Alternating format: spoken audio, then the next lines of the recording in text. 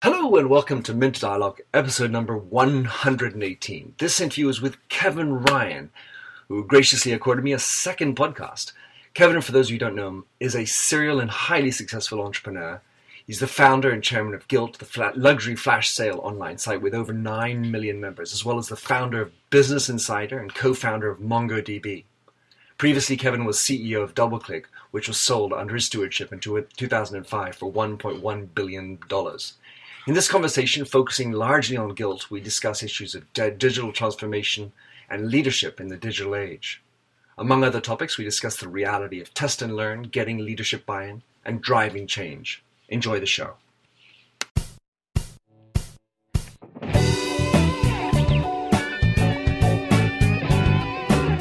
Welcome to the Minter Dialogue Internet Show, where we discuss brand marketing with a focus on all things digital. I am Minter Dial, author of TheMyndset.com, that's TheMyndset, where branding gets personal. You'll find the show notes on the blog for the upcoming interview. Let's cut to the quick. Enjoy the show. So, Kevin, would you tell us your position, what you're up to as a general idea, but what's your title, what are you doing?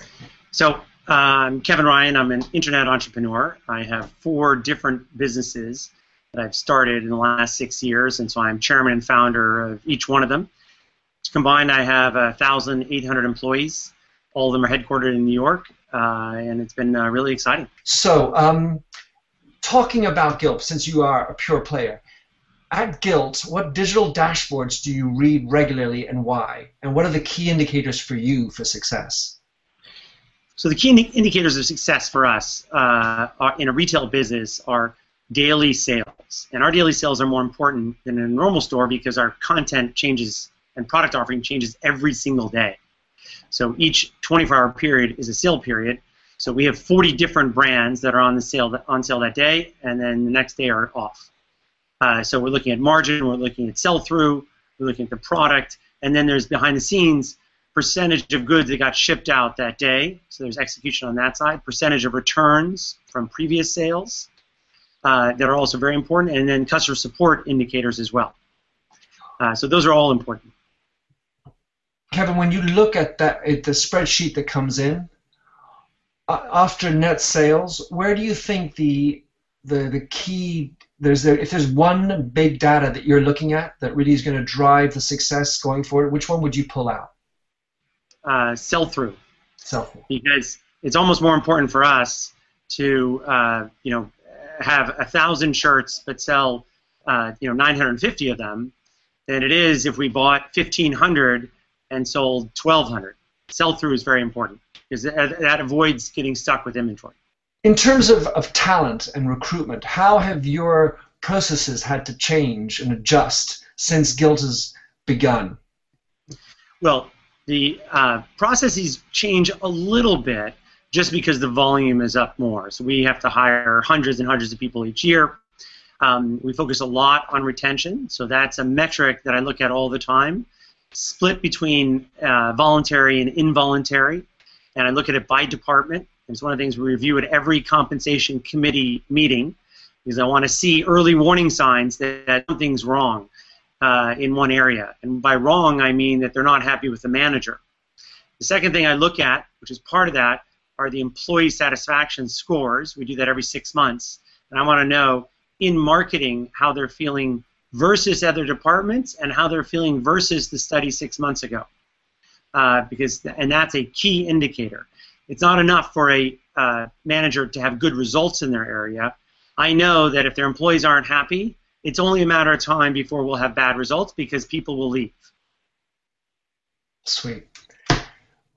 In looking at the customer, because we all live and die by that, how important is being customer-centric in your digital strategy at Gilt? So being customer-centric is extremely important at Gilt, more so than other companies.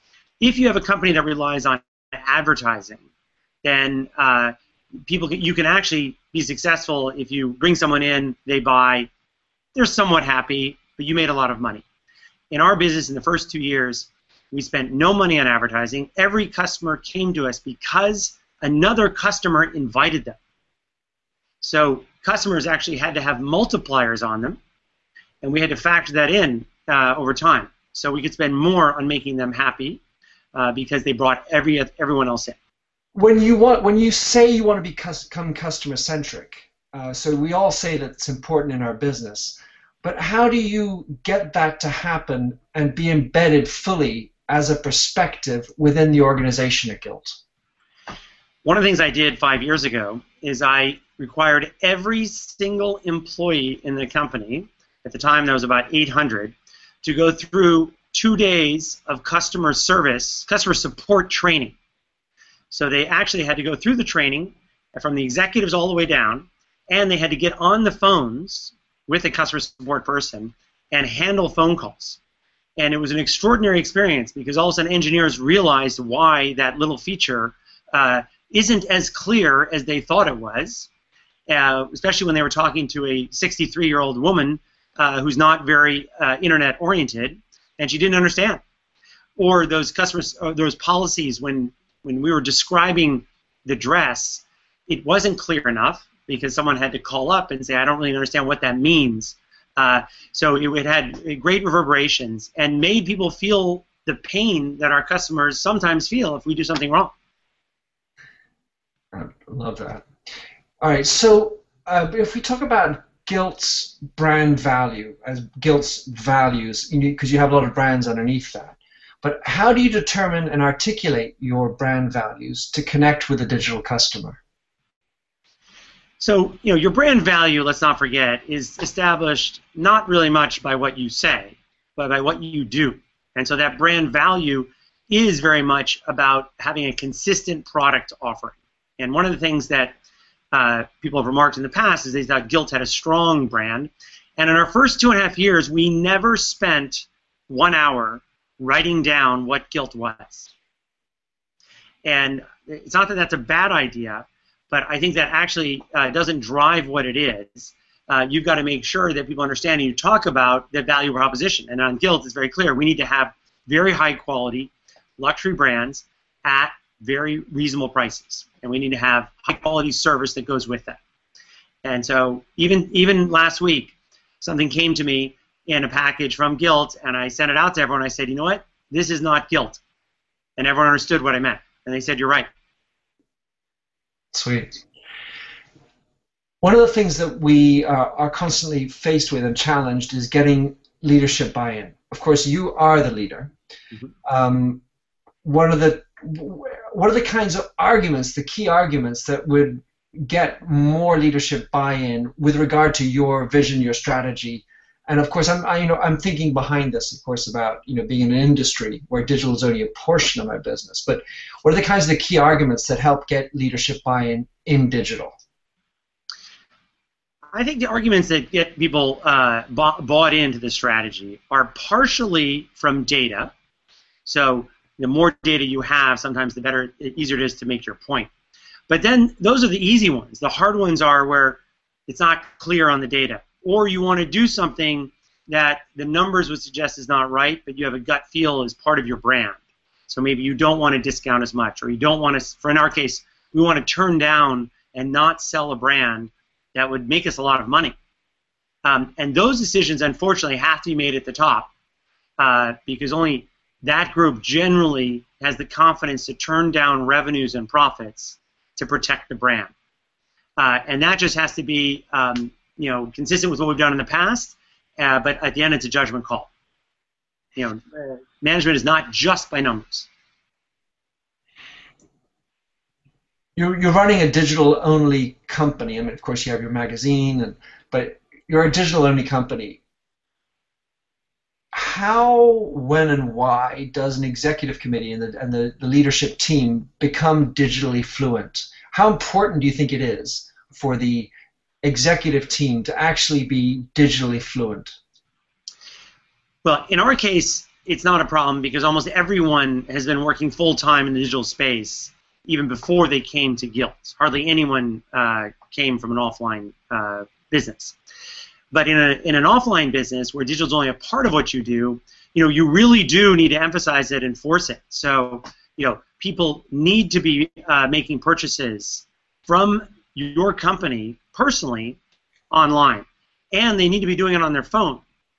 and you need to make sure that people are forcing that communication. So, I change browsers every couple of months to make sure I'm using everything, because my clients use different browsers. I change phones every couple of months because I need to make sure I'm familiar with Android and Apple. So I want to push that through everyone. The first day the iPad came out, I bought iPads for every one of the senior managers because I said, this is important. You need to use this product because our customers are going to be using it. So that has to be driven from the top, and you have to push it. And it can't be that I just don't do that. You have to do what your customers are doing. Sweet. Talking about governance, and by governance, I'm typically thinking about the decision-making processes, what kinds of policies you have to put in place. Who are the necessary parties that need to be involved in forming effective governance?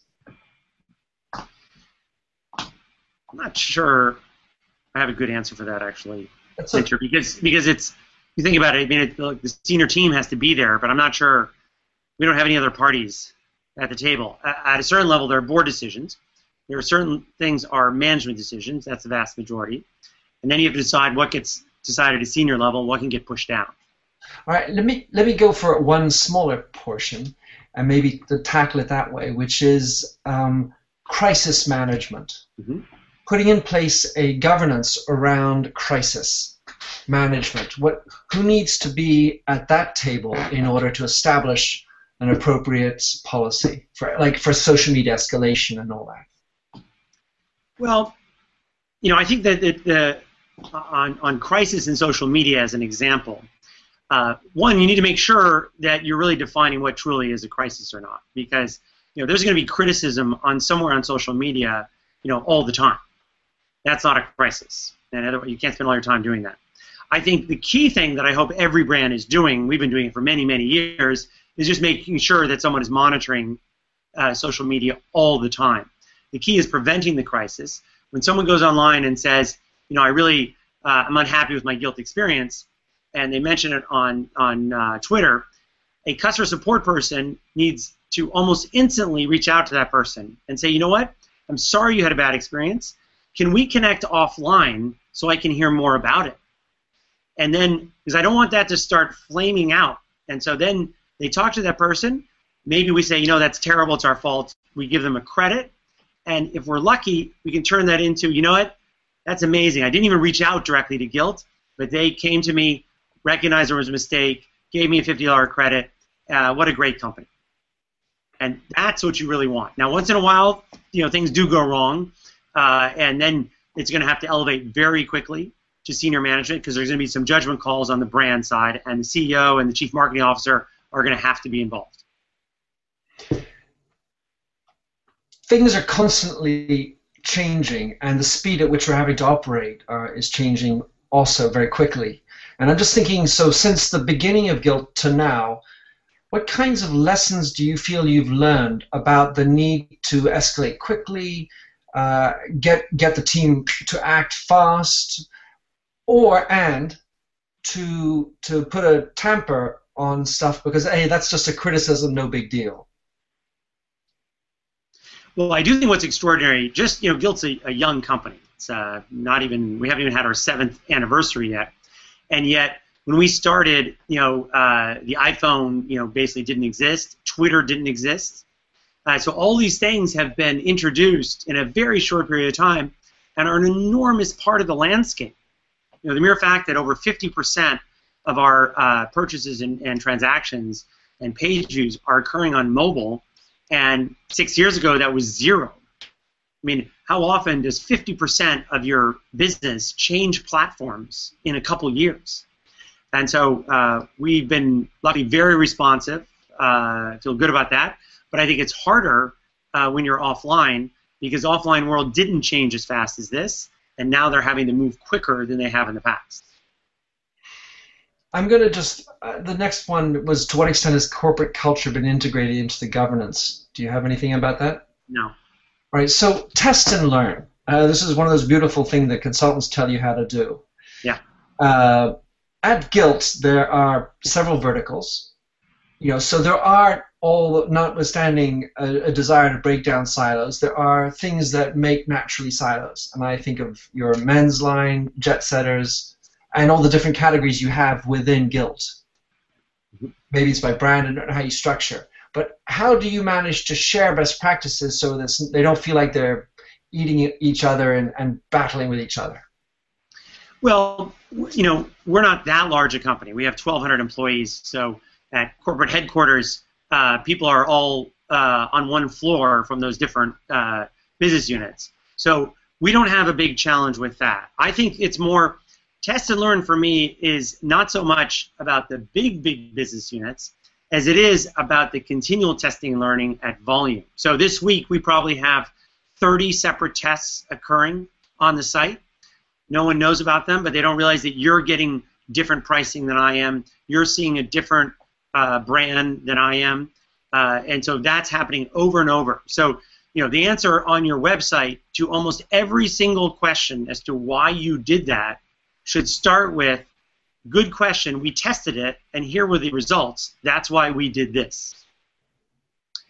I think there's still a lot of companies in the offline world that aren't testing to that degree, haven't incorporated it in, which is a real technology investment, and aren't testing micro decisions.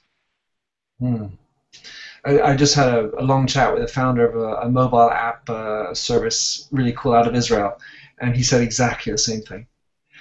This notion of it's just a lot of little details pulled together, and there's no big secret sauce. It's just hard work. Get down in the trenches. All right, so in traditional businesses, big bosses, they get paid and get promoted for being right all the time. So what pressure do you think the test and learn approach places on senior people?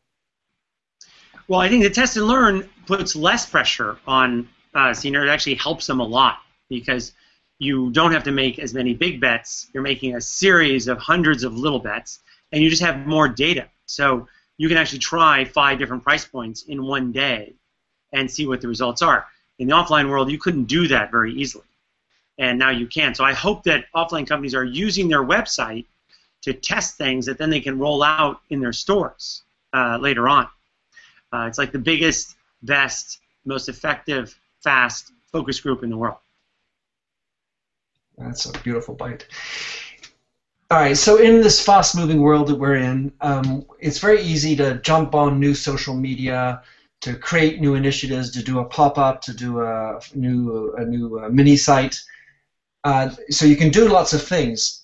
One of the things that we wanted to do in this program is to bring to light the idea of also stopping things. Mm-hmm. So how do you manage at Gilt a planned exit from projects and initiatives? Maybe you can talk us through something you've done. Yeah, I think that's hard because you have to make sure, first of all, that you have the discipline to change things that were working pretty well 2 years ago and just don't work as well today, or were working 2 months ago and don't work well today. The harder challenge for me is more public business units. We've had a lot of businesses that worked, and we tried things like Gilt Taste, which was a food business, and I could see after 3 months it wasn't working. We gave it another 3 or 4 months and closed it down. You get bad press. People think you made a big mistake, but ultimately it really wasn't that expensive, and it always feels like ripping off that Band-Aid. It's terrible right now, but 4 months later, no one even remembers. So you have to remind people that that's the case, but it's all, that one's just about discipline, because on the one hand, you don't want to abandon something that, a business that just takes a little bit of time to develop. On the other hand, you don't want to be doing some business for 5 years where everyone says, oh, I always knew that wasn't going to work. So there's no formula for having the right answer there. Kevin, I'm going to ask two last questions. One is, you're in front of a bunch of senior executives. What kind of, I would say, advice can you give for them to get more involved in digital and open field question? Where if I were to be in a luxury brand, this is what I would recommend you get reading more of, doing more of. So yeah, if I were a luxury brand, I think the key thing from this top down is that you need to be thinking about what the business is going to look like 5 years from now, because you're taking those steps now. That means that it doesn't matter if only 3% of your revenues are on digital today. If you think it's going to be 10% 5 years from now, then you need to be spending 10 to 20% of your time on that, because that's where your growth is coming from. So in many ways, you got to think, is my time being allocated relative to the growth that's occurring? And often people are still underinvesting time, underinvesting focus, because it's still a small part of their business. But newspapers did that for a long time. The music industry did that for a long time. And they said, well, we're still protected. And now today, the average newspaper, certainly in the United States, has lost 80% of their value. They've been wiped out. They still exist, the New York Times, the Wall Street Journal, but literally have lost 80%. No business wants to go through that, and there are other companies out there that are at risk of that happening. Last question. In your experience, if you had to do it all over again, like you had a magic wand, what would you like to have adjusted in your approach or done quicker, faster? Well, the reality is that everything that you look back on over the last 10 years in digital, you should have done more of it. We should have done more of it and faster. Because in my business, it's as if you're out there surfing in the ocean and there's an enormous wave behind you. And so the best you can do is take advantage of that wave, because it's helping you all along. And if prices are going to go up, you want to have more of it. So hiring more, building more, moving faster has all paid off. And these are fundamental trends that are not going away. There are going to be fewer stores, fewer square feet of retail space in the world 10 years from now than there are today. And that is a reality, and every brand needs to adjust to that, and they need to sell more online. It won't be 100% of their business at all. It'll be a very, very important part, and it will actually influence almost every single purchase. You can't survive as a brand today if your presence and your reputation online is terrible. So you have to safeguard that. And it used to be that you could control your image through advertising. Today that doesn't work anymore. It's helpful, but it can be overcome if everyone online says you have a terrible brand. Spectacular. Kevin, you have this talent of giving great bites in this.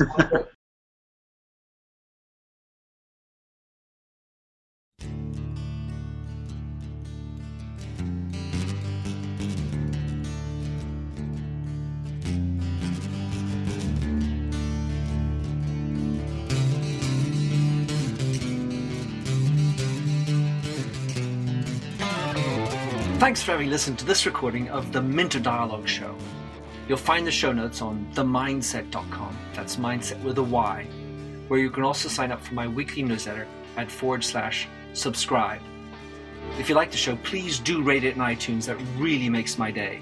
Happy trails, and enjoy Josh Sachs's Painted Fingers. Oh, fill me with all your colors, any different way to rid me of the gray,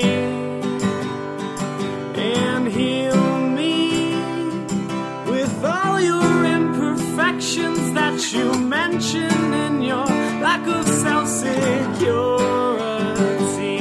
Oh, I wouldn't care about the art form as long as you would feel warm, wrapped in canvas. Hold me tightly, slowly we would paint a lover's portrait with all your favorite shades, and we'd paint it with our fingers to show the world the way we feel. Oh, the way we feel. Oh, so messy. The ridges in our palms make colors blend and look ugly in the end. they're pretty. In their own disgusting values, we'd hang our portraits in the hallways, make our house guests cringe. Oh, I wouldn't care about the art form as long as you would feel warm seeing all your colors on the canvas as we paint a lover's portrait with all your favorite shades, and we paint it with our fingers to show the world the way we feel. Oh, knowing all these limitations, oversaturation. Let me paint, oh, let me paint, oh, let me paint, oh, let me paint, and I paint a lover's portrait with all your favorite shades, and we paint it with our fingers to show the world the way we feel. Oh, the way I feel. Oh, the way I feel.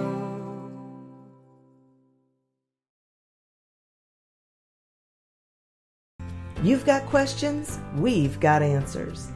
Business leadership, ownership, and sales can be challenging. Tune into the Accelerate Your Business Growth podcast to learn from the world's experts. Join me, your host, Diane Helbig, as I chat with people who have expertise in various areas of business. You'll enjoy the lively conversations that are focused on providing you with the ideas, tips, and suggestions you need to realize greater success. Get what you need for your business when you need it from the people who have the answers. Accelerate Your Business Growth is part of the Evergreen Podcast Network and is available on Apple, Spotify, or wherever you listen to your favorite podcasts.